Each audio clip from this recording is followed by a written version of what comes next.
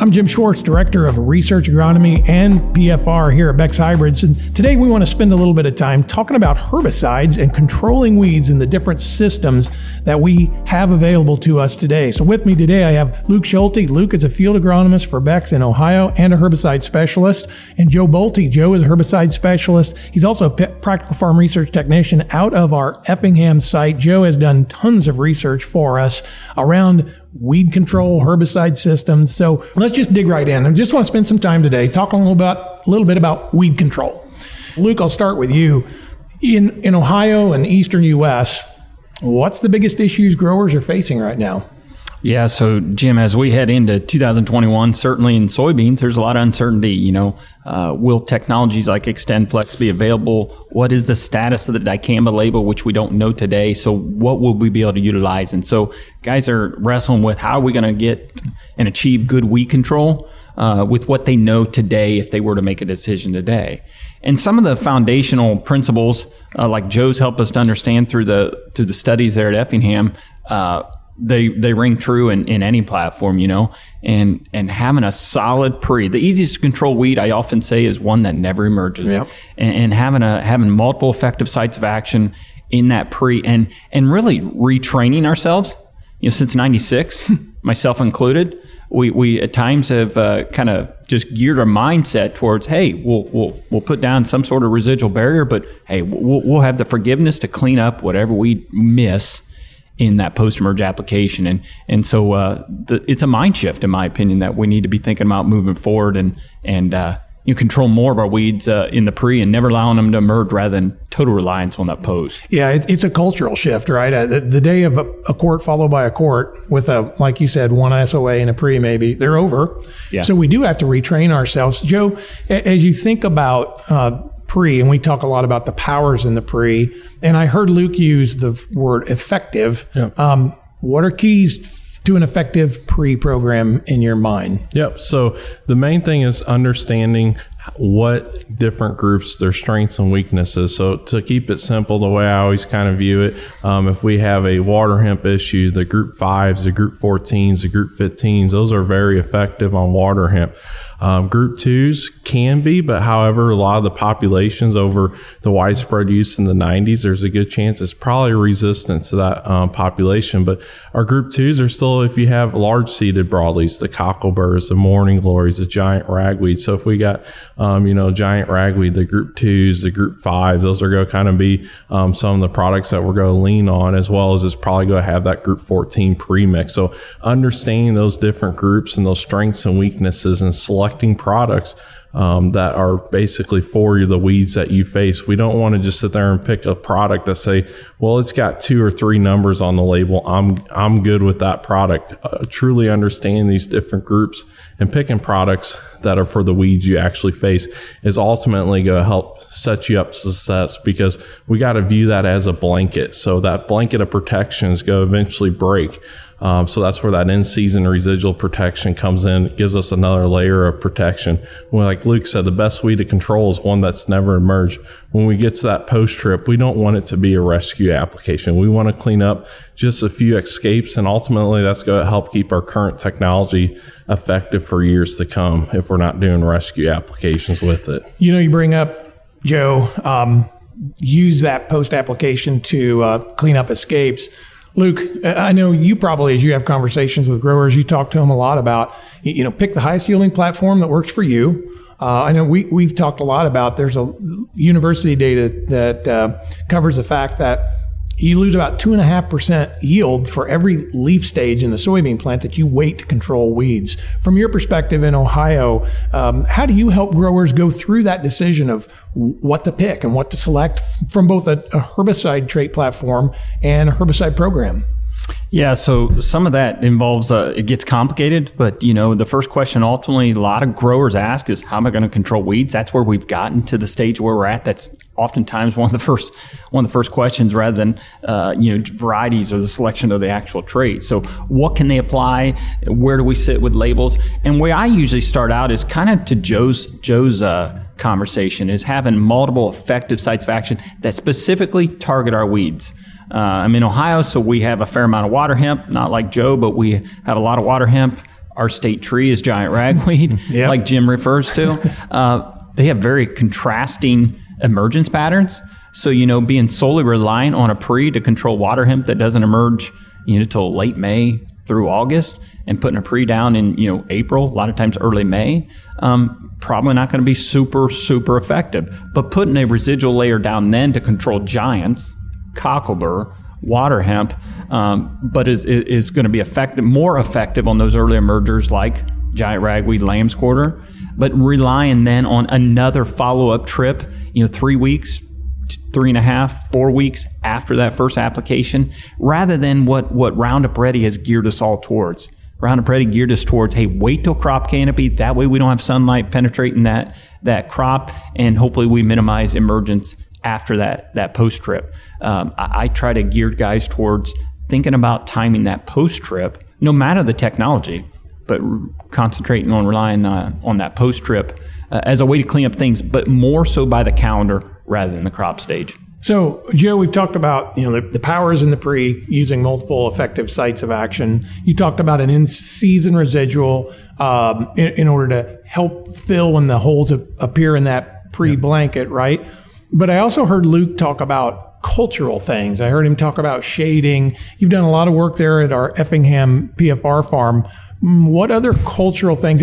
We talk a lot about, weed control may not have to necessarily or may not come in a jug in all forms, right, in the future.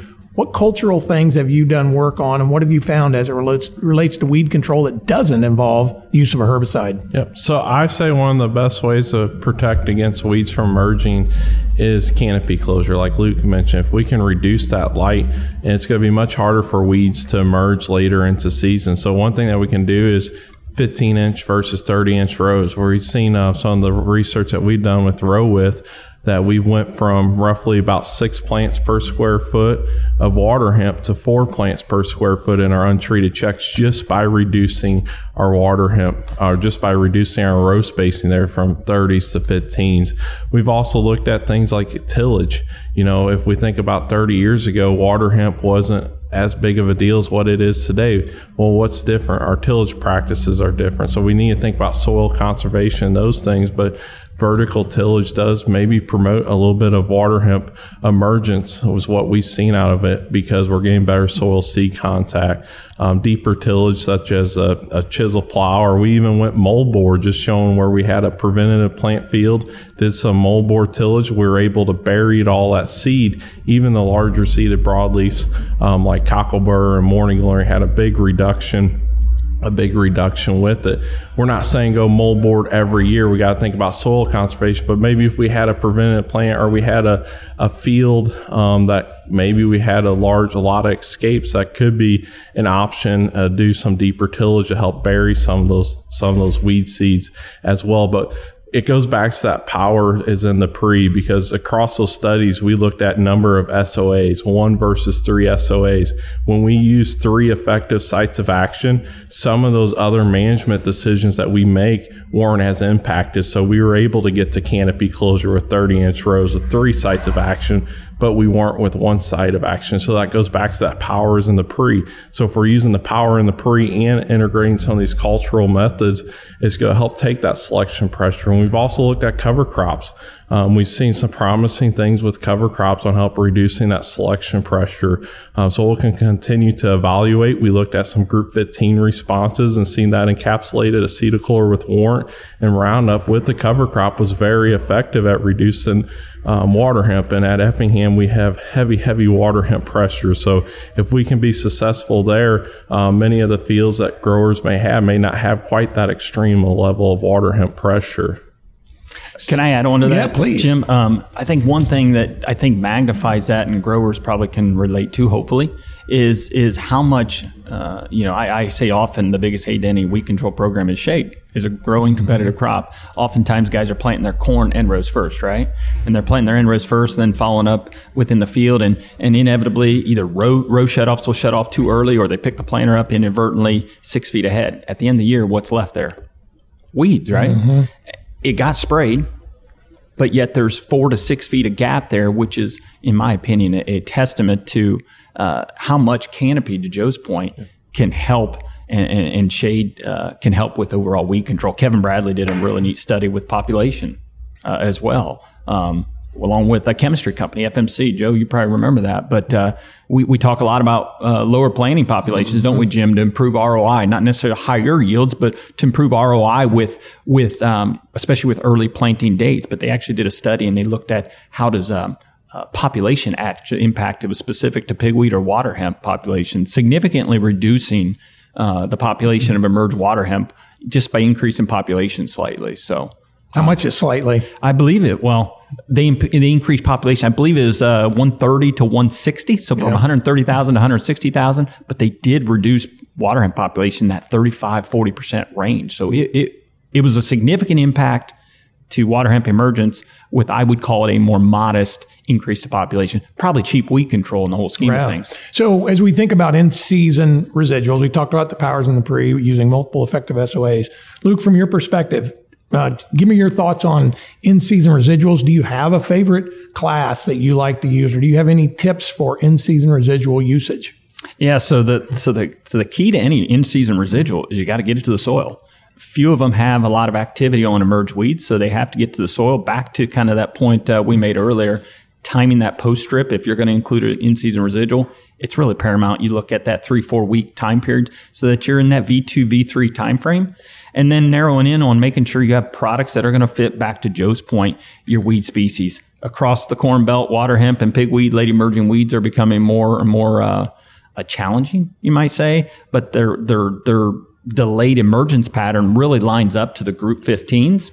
All in all, they're fairly crop safe as well. Now, if you're going to have a lot of, or your concern is giant ragweed or something, our state tree, maybe putting in an approved, or I should say a labeled group 2 herbicide, something like that, like a first rate or something like that, to give us another residual layer. But the key is we got to get it to the soil, because few of them have much activity. And then I'll go back to, sorry, Jim, kind of cut you off there, but I'll go back to the other thing Roundup Ready is trained some of us guys that are middle-aged, right, Jim? Middle-aged, but is that I think it's trained us to believe any crop response to a herbicide has to be detrimental to yield or negative.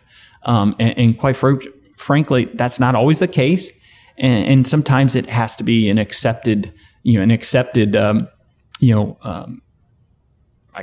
result to having successful weed control if we're going to sustain some of the herbicides we have to use today.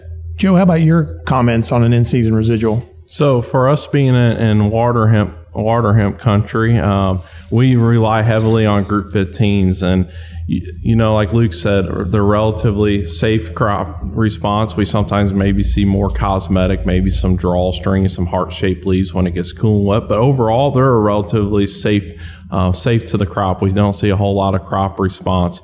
But I also like to use the point is, like Luke said, we have to get it to the soil surface. So that's where spraying by that 21 to 28 days after planting, we know we haven't got the canopy closure. So we know our pre's beginning a break. We want to get that group 15 out there before our pre breaks and make sure it gets activated, because we need the moisture to get activated.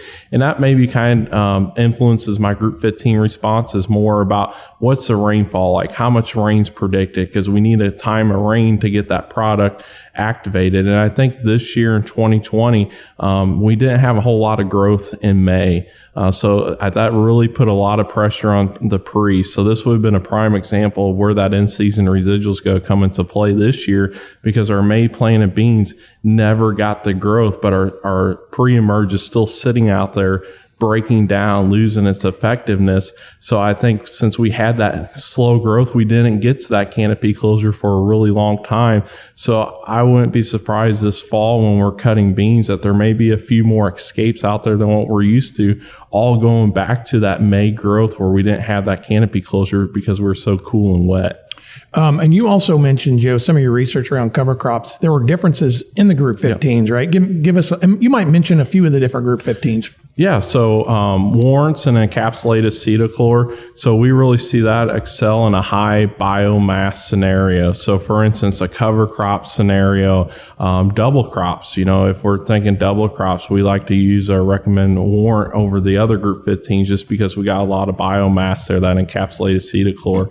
If we compare Outlook and Zidua, Outlook's going to take it's going to take less water to get activated than Zidua, but typically Zidua maybe hangs around a little bit longer, get a little bit longer activity. And then Dual's just kind of, I always like to say it's just Dual, right? It's an older product that we're all really familiar with. It's just like all the other group 15s. They're going to give us small seeded broadleaf, the water hemp and grasses. Like Luke mentioned, if we're dealing with large seeded broadleaves, we're going to have to think about putting something else in the tank for an in-season residual to help us out on the broadleafs are the large seeded broadleafs, because those group 15s are primarily, they work well for water hemp control because water hemp's a small seed and they're going to do an excellent job on grass. So high residue scenarios, that encapsulated acetochlor, the Outlook and Zidua, if I'm trying to make a decision there between the two, I'm going to let water impact it. What we've kind of done the last couple of years is we started using Zidua in our pre with some sort of premix,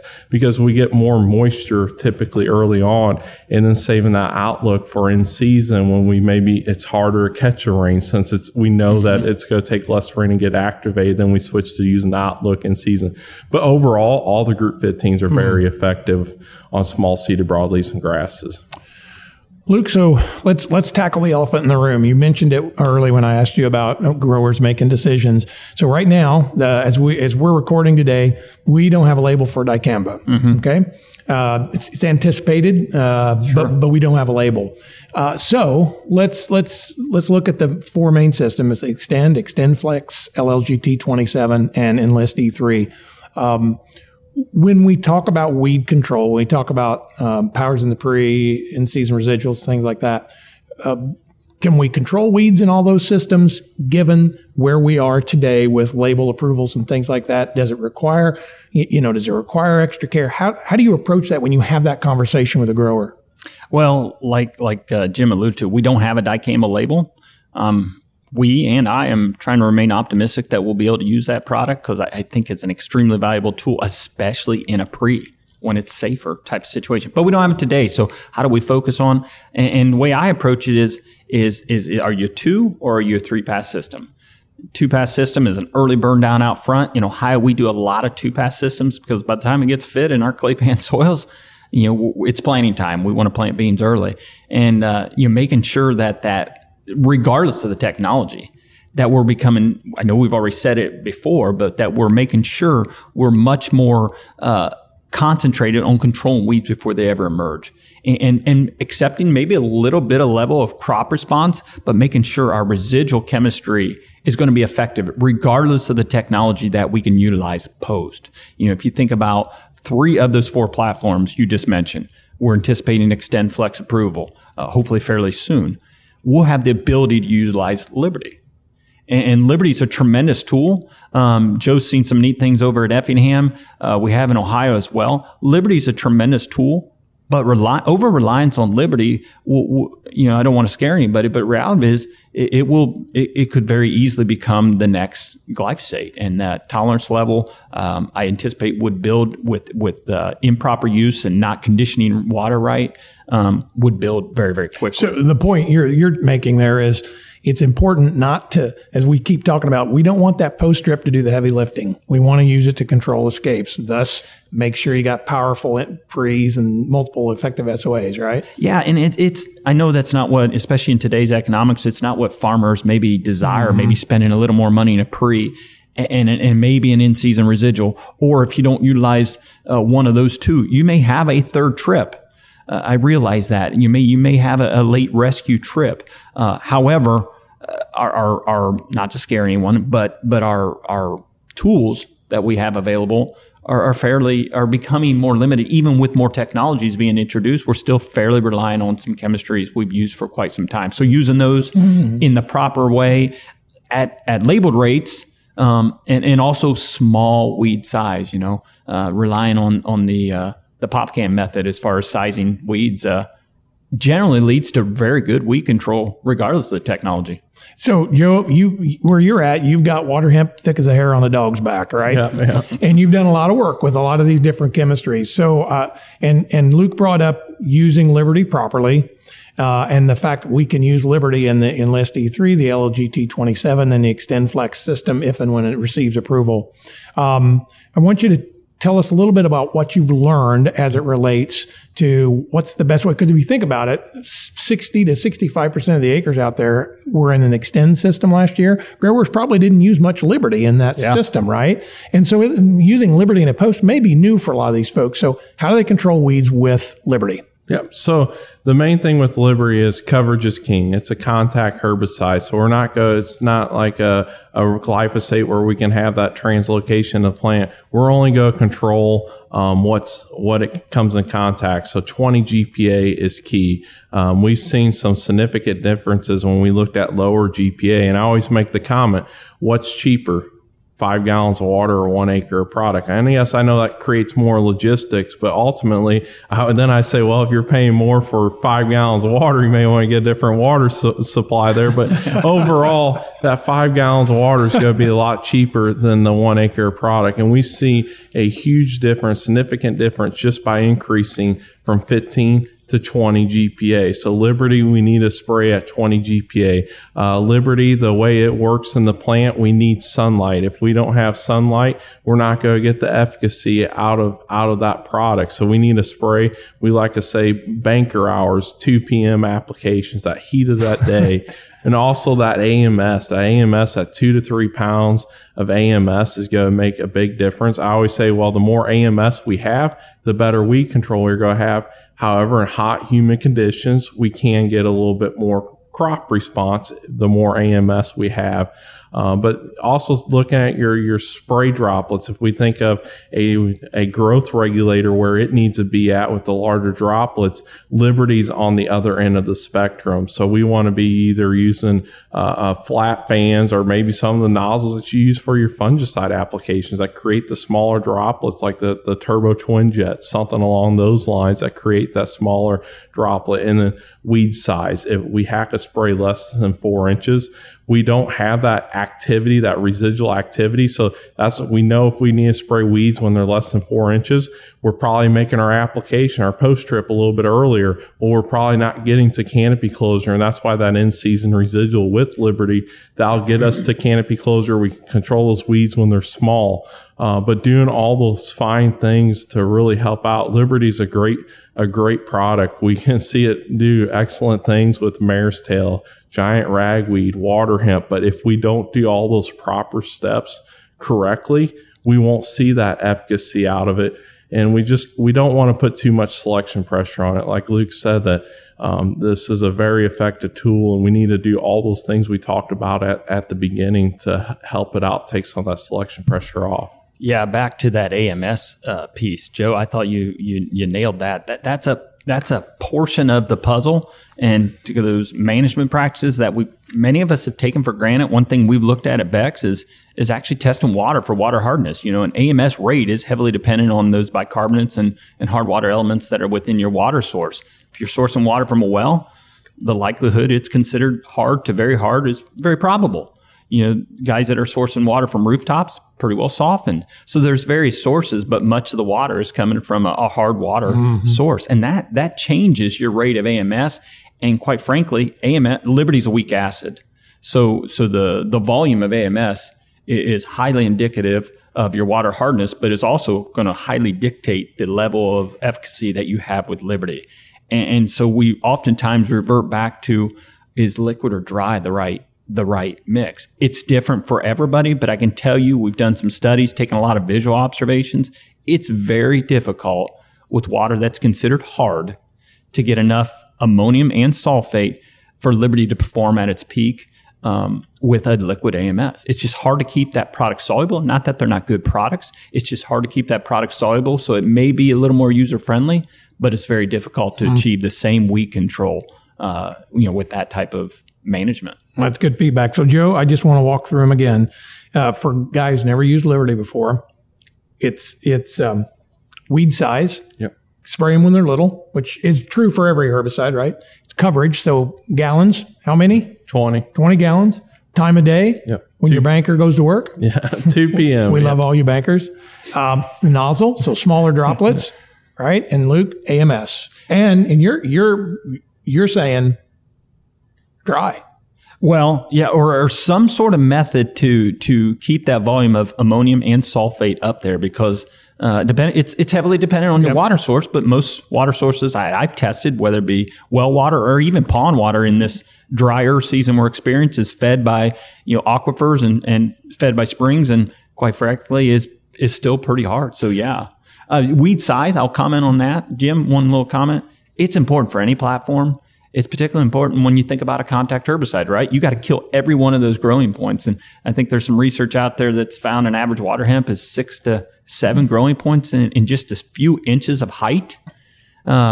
We got to kill every one of them. We can't rely on the translocation effect of a systemic herbicide like an Enlist, like a dicamba, if we have that ability, or even a glyphosate. So we got to kill every one of them. That's why weed size becomes, in my opinion, more critical to Liberty performance. For sure.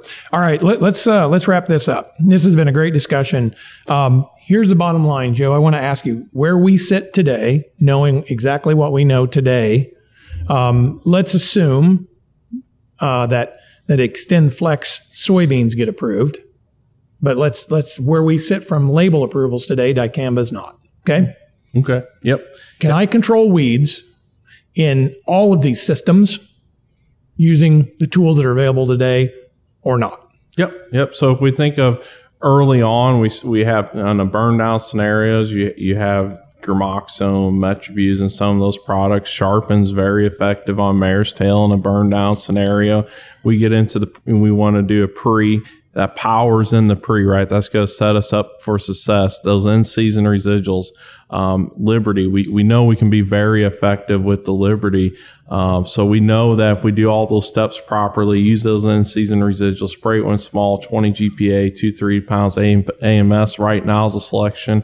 Then we can also look at things such as like Liberty and glyphosate. Mm-hmm. We've had some good luck with that. Kind of gives us a little bit broader spectrum weed control. However, we need to manage it just like a Liberty application, because if we let those weeds get too big or don't do those things right, we can get antagonism. If there's any time that you have weeds or grasses that start to get larger than 4-6 inches, we're going to probably want to look at making a separate application with our grass herbicide from our Liberty.